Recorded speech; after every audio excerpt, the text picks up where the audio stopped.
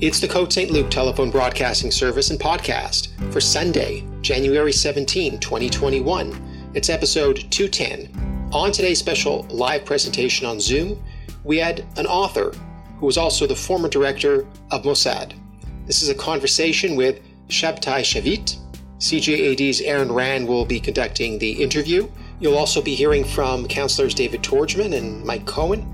You'll be hearing from the Consul General of Israel in Montreal, David Levy. You'll also hear from Janine West, the director of the Côte Saint-Luc Public Library, and of course the mayor of Côte Saint-Luc, Mitchell Brownstein. To start us off, here is Councillor David Tordjman. Hi, I'm David Tordjman. Hi, that's Councillor Tordjman. I'm Councillor Mike Cohen. We're very pleased to have you on this snowy Sunday afternoon for a very special lecture. Thank you, everybody, for coming to join us today.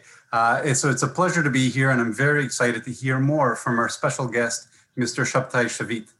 I want to thank our library director and staff for the incredible work that they have been doing, keeping our many library services open to our residents, including our book pickup. Today's author talk is an example of the many virtual programs we have. I want to thank my co-host and fellow councillor Mike Cohen for bringing this event to our library. It is my honor to introduce the Consul General of Israel for Quebec and the Atlantic provinces, Mr. David Levy. Ever since David landed in Montreal, he has made significant impact in linking Canada and Israel with the many programs and impressive personal dedication. Thank you very much and enjoy today's program. Bonjour tout le monde. Dear friends, shalom. The last year has been extremely difficult for all of us. Even though the Consulate of Israel in Montreal remained open every day, the State of Israel was closed, at least for non-Israelis. So I imagine this must have been very difficult for many of you, since you could not travel to our homeland and see your friends and relatives. We're all hoping that now, with the vaccination moving forward, life will soon return to normal. In the meantime, we can all connect with Israel in other ways. For example, by watching excellent Israeli TV or movies, listening to wonderful Israeli music, preparing Israeli food, of course, and by reading an Israeli book. This leads us to today's event. Ladies and gentlemen, Shabtai Shavit is an exceptional person who dedicated his life for the security of the State of Israel. From his very early years as a soldier in one of the most distinguished units of the IDF, then rising up the ranks of the Mossad and leading it under 3 consecutive prime ministers. Shabtai Shavit epitomizes the definition of a civil servant, mesharet tzibur, and we all owe him so much. I am sure this is going to be an amazing conversation that will keep us all captivated and on the edge of our seats. I personally read this book in its Hebrew version. It is wonderful that it is now available in English. Ladies and gentlemen, until we can meet in person, I wish that you all stay healthy and safe. Toda rabba v'litraot. A few months ago, writing for the Suburban, I was sent a copy of the book, of this amazing book about the Mossad. I'm not a big book reader, to be honest with you, but I've always been fascinated with the Mossad and Israel, and this was like a real-life spy novel from Mr. Shavit. I had a chance to interview him for the Suburban, and I asked him at that time if he would consider doing a lecture for the community at large. And at that time, I contacted Councillor Tordjman, who's got the library portfolio, Janine West and Danielle, and we asked Mr. Shavit, and he agreed, and here we are today. One of the shows that all of us listen to on CJD Monday to Friday is the Aaron Rand Show. Aaron Rand and I go back decades. Aaron's got a Côte Saint-Luc roots. His mom still lives in Côte Saint-Luc. He covers our community quite regularly on his show, and we're very pleased to have him today as the moderator. And he will be the one who'll be asking questions to Mr. Shavit. Followed by, at the end, Janine West will say some words, and our mayor, Mitchell Brownstein. So without further ado, it's my pleasure to introduce Aaron Rand. Aaron? All right, thank you very much, Michael. It's a pleasure to be here. And I would like to say, if I could, there he is, to Mr. Shavit, shalom, and thank you so much for being here. It's a pleasure to meet you over Zoom. Shalom, it's a pleasure to be here and to meet with you. Well, there are a lot of questions, obviously, that I have. I know we have a limited amount of time. So let me begin with the first one, which is why you decided to write this book in the first place. And if you were worried, because it's a very extensive description of what the Mossad has been doing over the past 30, 40, 50 years, were you worried that you might be revealing some issues, some secrets here that you shouldn't be? First of all, I want to stress that the book is not the sort of a cloak and dagger kind of books that are to be found in bookstores. It is a collection of a very long experience in intelligence, national security, politics, wars, and so on and so forth, that I kept deep in my heart more than 20 years after retiring from the government. And only after these 20 years of being an ordinary citizen of the state, I decided to share all these huge amount of comments, narratives, memories, even if you like recommendations, so that the Mossad will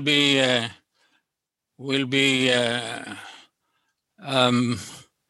sort of another legacy in the state of Israel. And all this without, to the best of my knowledge, without divulging big secrets. Okay, well, that's good to know. Let me start with something that was very fascinating for me, especially considering the geopolitical shift now in the Middle East. You know, we have a situation now where Iran has become a major player in the Middle East. And I was reading in the book, you actually, earlier in your career, spent time in Iran, quite some time actually, when Iran was still considered an Israeli ally. Can you describe what that time was like? Well, the relationship between Iran and Israel started in the 50s of the 20th century. And those relationships, which were short of a formal decision as allies, the nature of relationship between the two countries can best be defined as an alliance.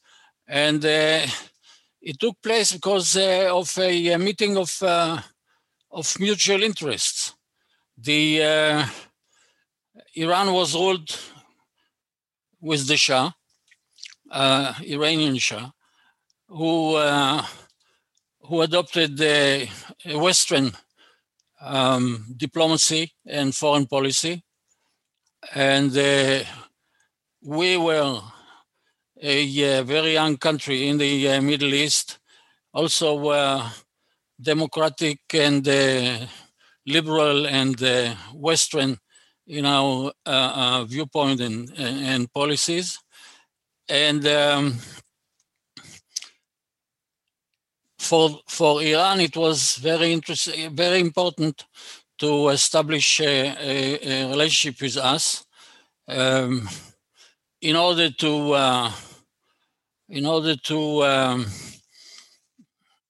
get our support vis-a-vis the US.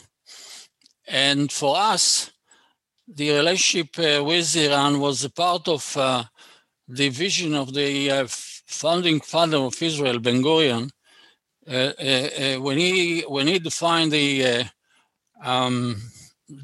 national security principles of the newborn state of Israel.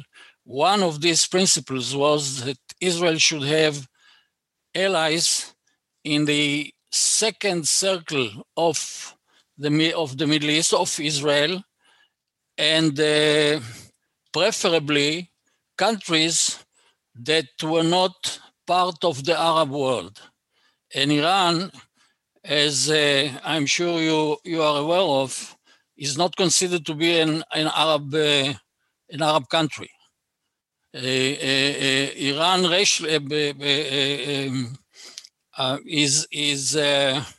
is more of a German culture and race than Arab, and the relationship between Iran and the rest of the Arab world, the undercurrent of it is a history of hatred and contempt among them, and all these reasons put together, directed both countries to establish this alliance. And obviously that situation has turned 180 degrees now. Iran continues to basically come out and say it wants Israel's destruction in so many words. Can that relationship be salvaged?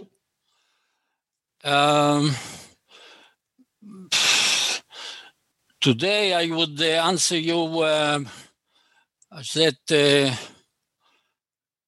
basically they can be salvaged, but we have to meet a few preconditions to that development. And the first one is the change of the present regime in Iran. The present regime in Iran is a religious Shiite, which is the most extreme sect in Islam. The regime is a religious, a Sharia kind of regime, and the Shiite sect does not believe in coexistence in the world. Their vision is to convert the world of infidels to become Muslims, Shiites, for them to be able to build the eternal Muslim caliphate. This is, even though it sounds like a story from medieval times, this is in a few sentences the main essence of the present regime in Iran. And since Israel and the Jews are considered to be part of the infidel world, they believe that they should fight us, distract us, and annihilate us. So as things seem to be today, the answer to your question is that it is very hard to salvage the former relationship that we had with Iran.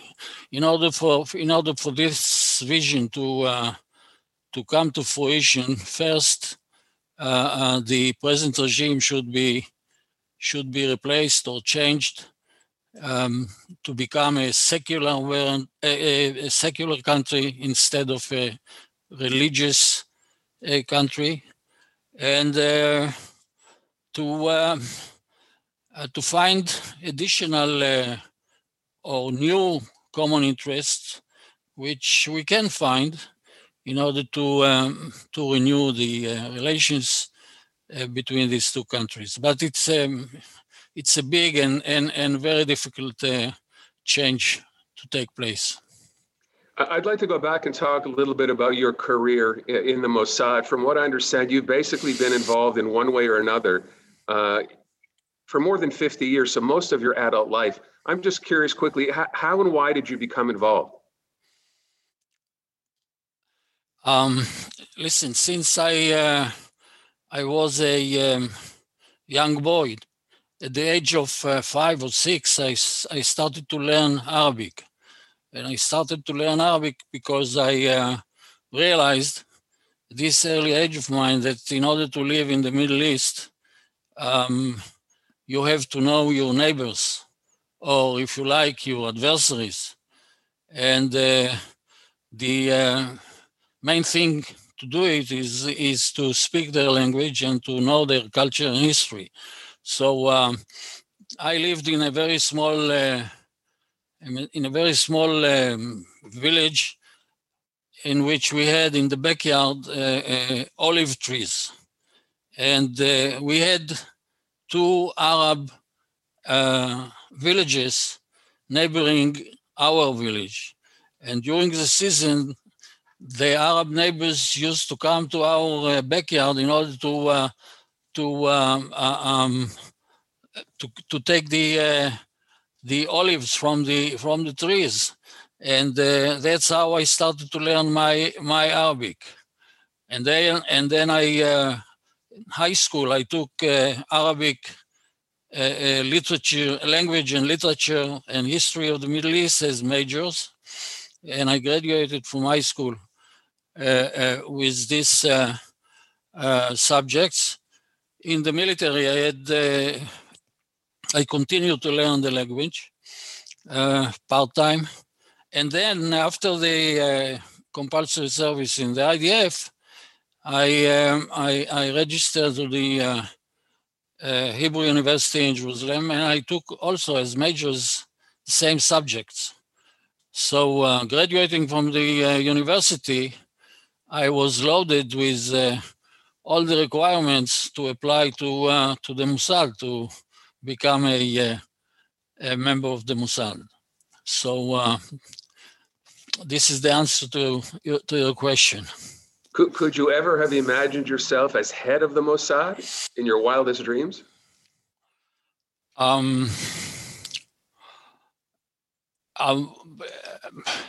What I can testify about myself, and I'll do it very humbly, is that anything that I was involved with was motivated by trying to achieve excellence and to do the best in order to succeed. So when I entered, started to work in the Mossad, I first of all I saw it as a service to the state and to the national security of the state, and it was obvious that I'll do anything in my power to contribute to this objective, and it brought me to where I reached in the end of my service.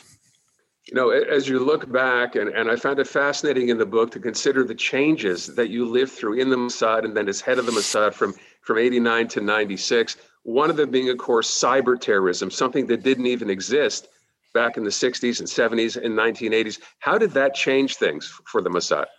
It has changed dramatically, but I want to correct what you just said. I contend that cyber existed also earlier, but it had another name. It was not defined as with the definition of cyber. I can take you back to 1954, when a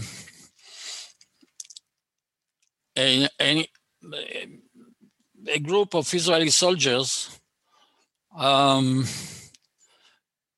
did cyber in Syria. Cyber, which was based on the technology of the 50s of the 20th century. The essence of cyber is to be capable, or to have the tools in order to dig deep into your adversaries' technological infrastructure in order to extract intelligence from that. What they did back in 54 was exactly that, but the only one difference is that we didn't call it cyber then. Of course, since then to our days now, technology has become almost a miracle, so enhanced and so developed that one of the consequences of the cyber today is the world has become completely transparent. There are no secrets anymore, because with the help of cyber, you can reach almost anywhere, anytime, and to be able to get unbelievable kind of information. Yeah, I'm wondering if you could imagine what it would be like to run an operation like the Mossad now versus what it was like when you were heading it up in the 90s. Wow, I can give you an example that during even the early 70s, the main mean of communication was the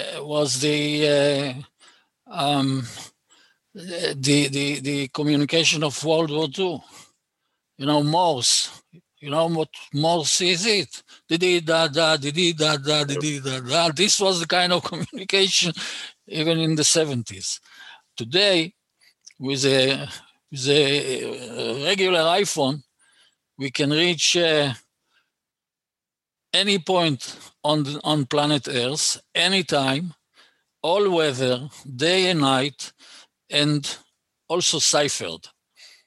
So this is the difference between communication today and in past times.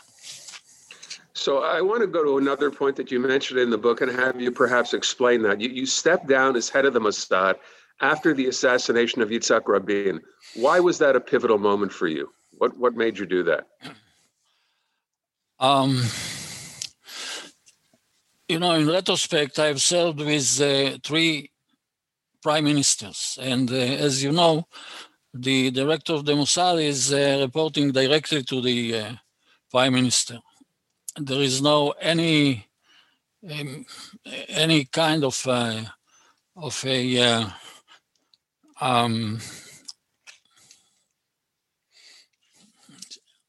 buffer, any buffer or any intermediary between the director of Mossad and the prime minister. And I worked with 3 of them. The first one who assigned me to the position was Yitzhak Shamir. Yitzhak Shamir was politically, he was on the right side of the political map.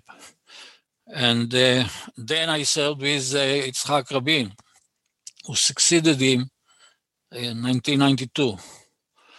And after the assassination of Rabin, Prime Minister Peres asked me to stay on, and I accepted to stay on for another 6 months until the elections that were planned as a result of the assassination of Rabin. But the job of the director of the Mossad is not an easy one. And after 6 years, I came to the conclusion that I should start at least to think of retiring. And I started to talk about it with Prime Minister Rabin when he was still alive. So when he was assassinated,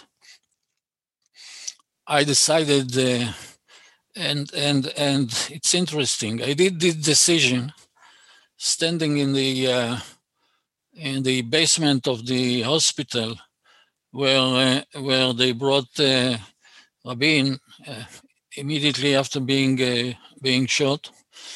And while waiting for the director of the hospital to come out from the surgery rooms to report to us, I made the decision that if he comes out, God forbid, and declare that the Prime Minister was dead, I'll retire.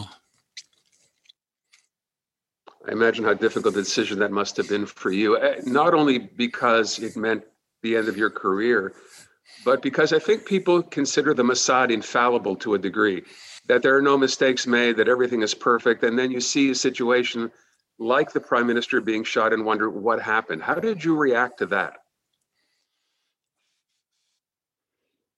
Well, I have to say first that the assignment of or the duty of the personal security and safety of the Prime Minister in the Israeli system lies with the security service, not with the Mossad. I can add by saying that the division of labor between the different security and intelligence organizations is such that the Mossad is operating only abroad and not in Israel. The responsibility, the domestic responsibility over Israel is with the Shin Bet, which is the security, the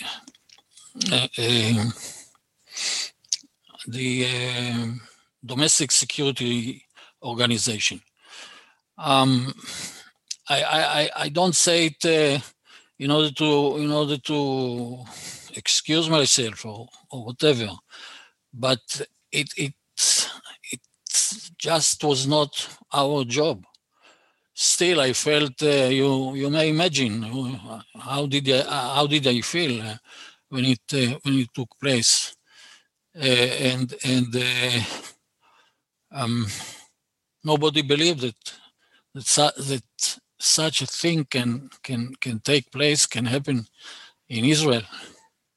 No one believed in it. I remember it was.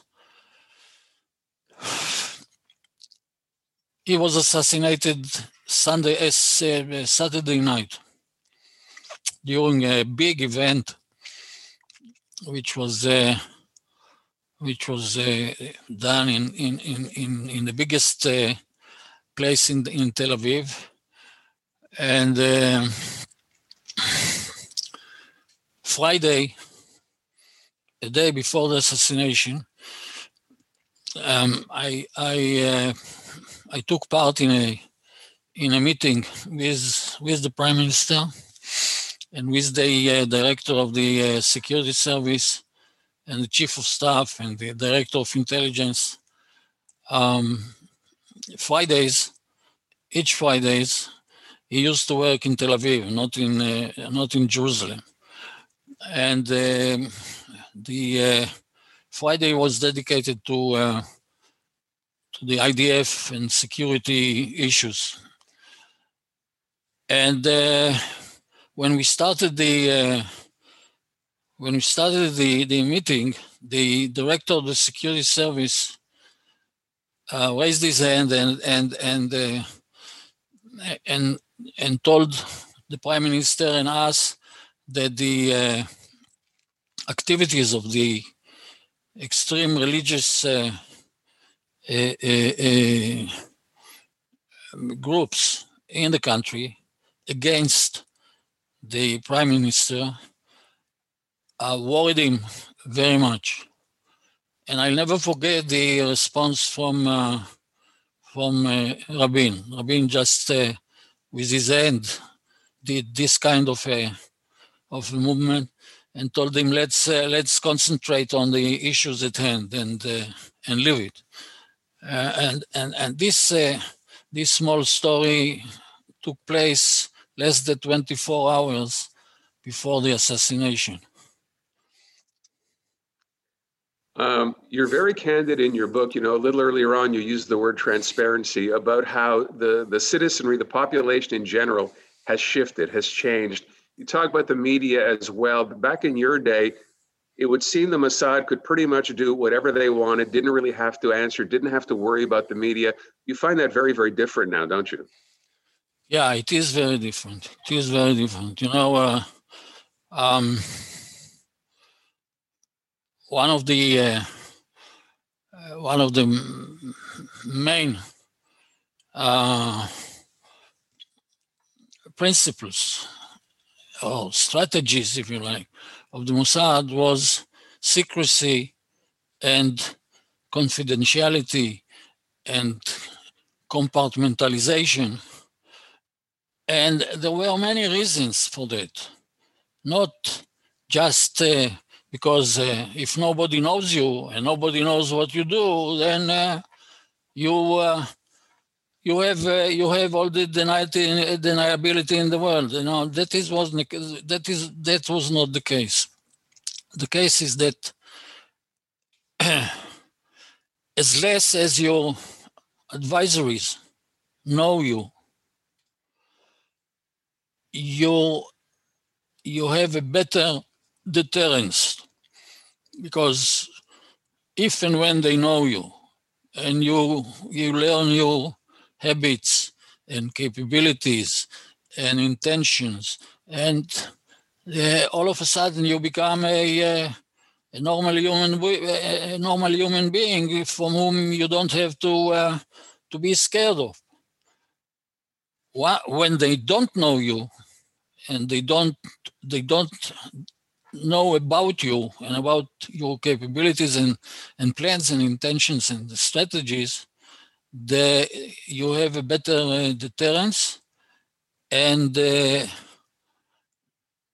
think about you as being somebody who is invincible. If you understand what I mean. But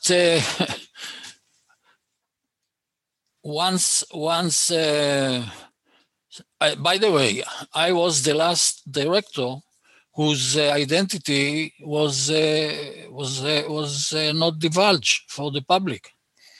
The first time my name was printed in the Israeli newspapers was when it was declared that I finished my term. Today, as we said, the world is transparent, and when the incumbent director of the Mossad has a meeting with Pompeo in Washington, it appears on the headlines of all the newspapers in the world with pictures as well. But maybe I belong to another world. But I have to admit that the world is changing. So as a final question, I know we're going to run short on time. With everything that's been going on now in the Middle East and those peace deals being brokered in this last administration with Qatar and Saudi Arabia apparently coming on board, how much does that change? How much better is that for Israel? Are these really peace deals or are these trade deals? Well, I consider myself being an optimistic person. I always was. And thinking about these developments, I really do believe that it is a window of opportunity to pursue a global, regional, and domestic strategy that stand a big chance to end once and for all the conflict between us and the Arabs, and especially between us and the Palestinians. And since we are short of time, I'll do it in bullets. If I look at the world today from the top down, we have the US as a superpower, which unfortunately has to invest a lot in order to reach or to go back to the place it has in the world until a few years ago. And we have China as the number one competitor to the US, and China may take over even the US, and Russia, which is chasing these two superpowers, trying to go back to what Russia was during the Cold War era. The Middle East is a spot which, to a very large extent, decides the future not only of the Middle East, but rather to the rest of the world. Let's pinpoint to two issues only. One is the competition to acquire military nuclear capabilities, and the other is global jihad, or the global terrorism. These are two issues which determine, to a large extent the future of the world. Now, we have today peace agreements with two countries, Egypt and Jordan, which, by the way, the Mossad was very instrumental in building up these two peace agreements. And we have the very positive developments with the upgrading of relationship with the Emirates and the other. By the way, I personally, now I can say it without divulging big secrets, I was visiting all these places in early 90s, but the relationships then were conditioned by confidentiality and secrecy. Today, those countries agreed to bring a relationship into the open. I translate it as a very strong sign to the Palestinians, especially to the Palestinians, telling them, listen, guys, we have supported you for the last 70 years. The world is changing. The world is not standing still. And now we have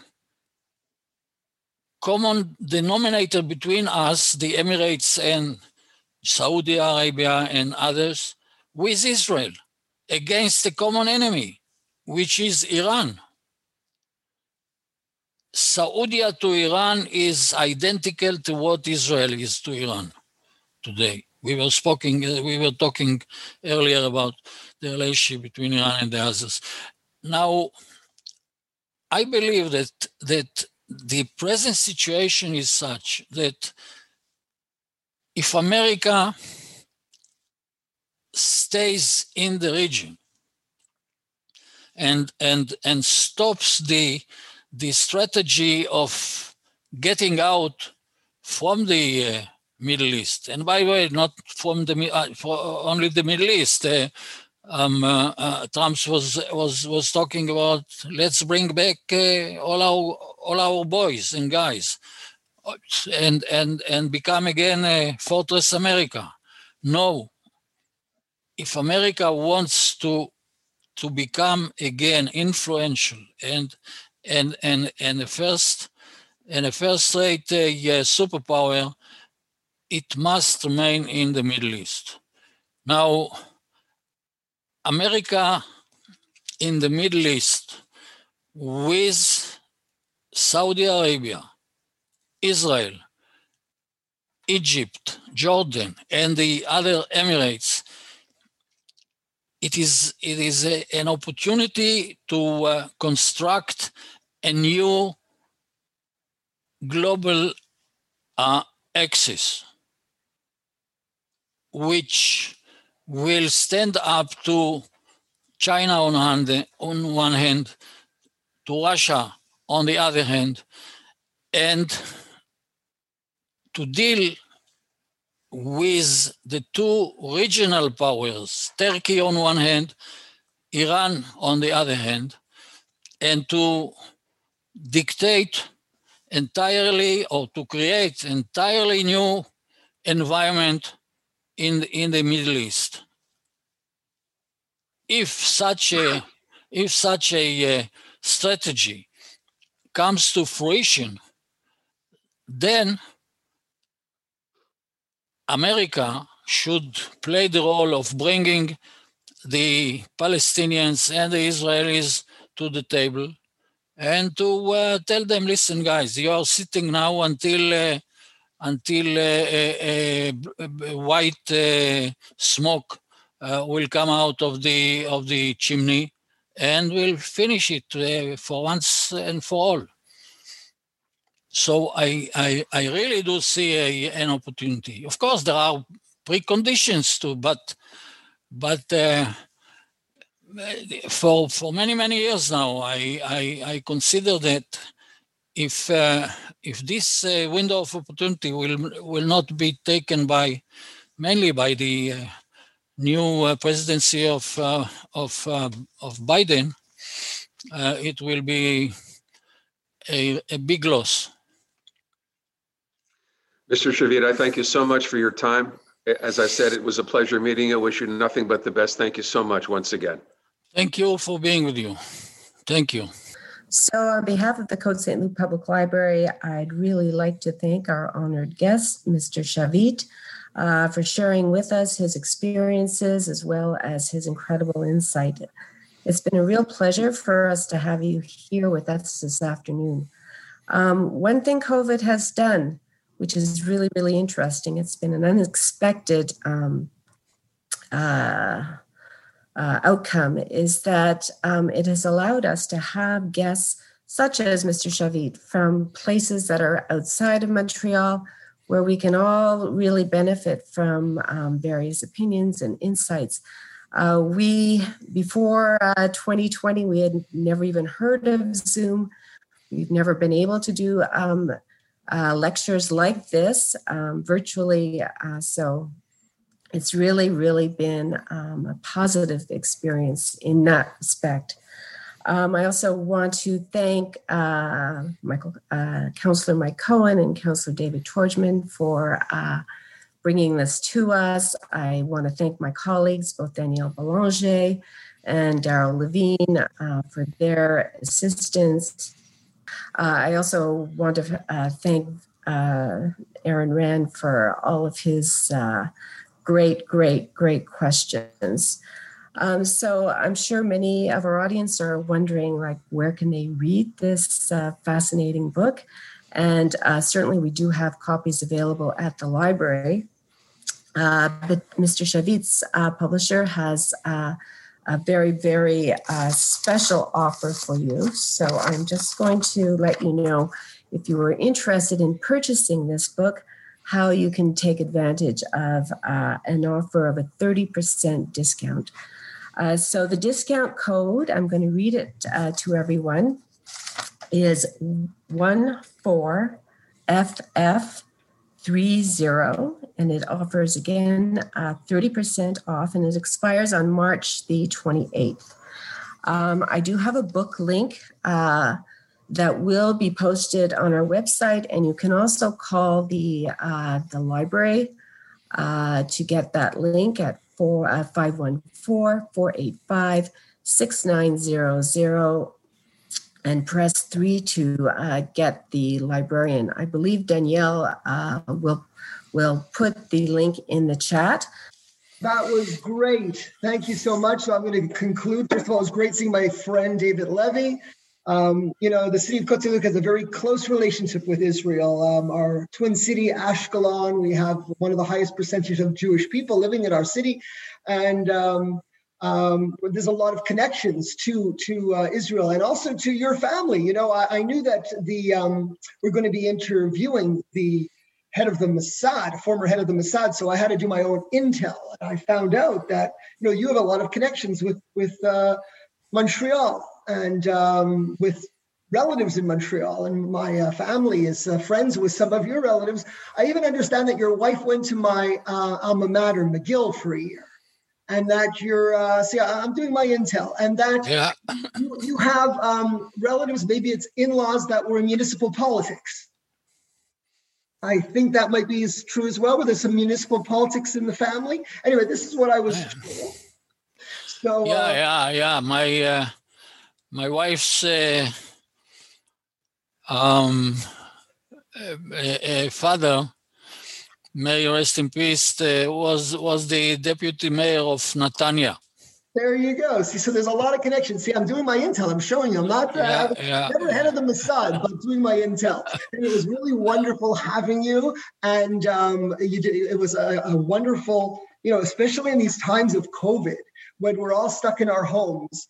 We really appreciate that we can have events like this. And we appreciate Aaron Rand for spending the time today and every day coming into our homes on the radio and connecting so many of us who are stuck in our homes, particularly our senior population. And we look to Israel for all you do, and we will be watching in the coming months as your government vaccinates the entire population. And we're looking for good results from that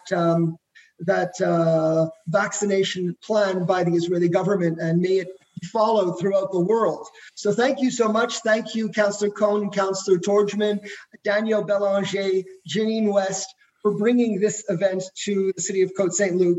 It's a wonderful opportunity for us all to get together, and we should continue to have these events throughout COVID and afterwards as well, so we stay connected with our residents. Thank you so much. Thank you. Thank you, everybody. And again, a big thanks to Aaron Rand. And for our next Zoom lecture of this sort, we're definitely going to increase capacity, but the video will be online in the next couple of hours, and we'll share it very much. David, thank you for co-organizing this with me. Thank you very much. Thank you both. And thank you, Mr. Rand and Mr. Shavit. It was real pleasure. Thank you for the invitation, Mr. Shavit. Thank you so much as well. Thank you. All right, tomorrow at 4:00. There's only one radio station to listen to, CJD 800. Thanks for the plug. You deserve it. Thanks, everybody. Have a great day. Thank you. Thank you. Bye. Well, that is today's episode of the Côte Saint-Luc podcast. We hope you enjoyed it. Thank you to our guests, and thank you to you for listening here today. The show is produced by me, Daryl Levine. The telephone broadcasting service and podcast was launched as a way to get content into your home during the pandemic period. As you know, we had to stop our events at the library and at Parks and Recreation. So we hope you're enjoying the podcast as a sort of a virtual way of getting the content to you so you can hear your favorite speakers at home. If you're enjoying the podcast, please leave us a rating and a review at Apple Podcasts. Every rating and review helps others to find the show. Have a great day.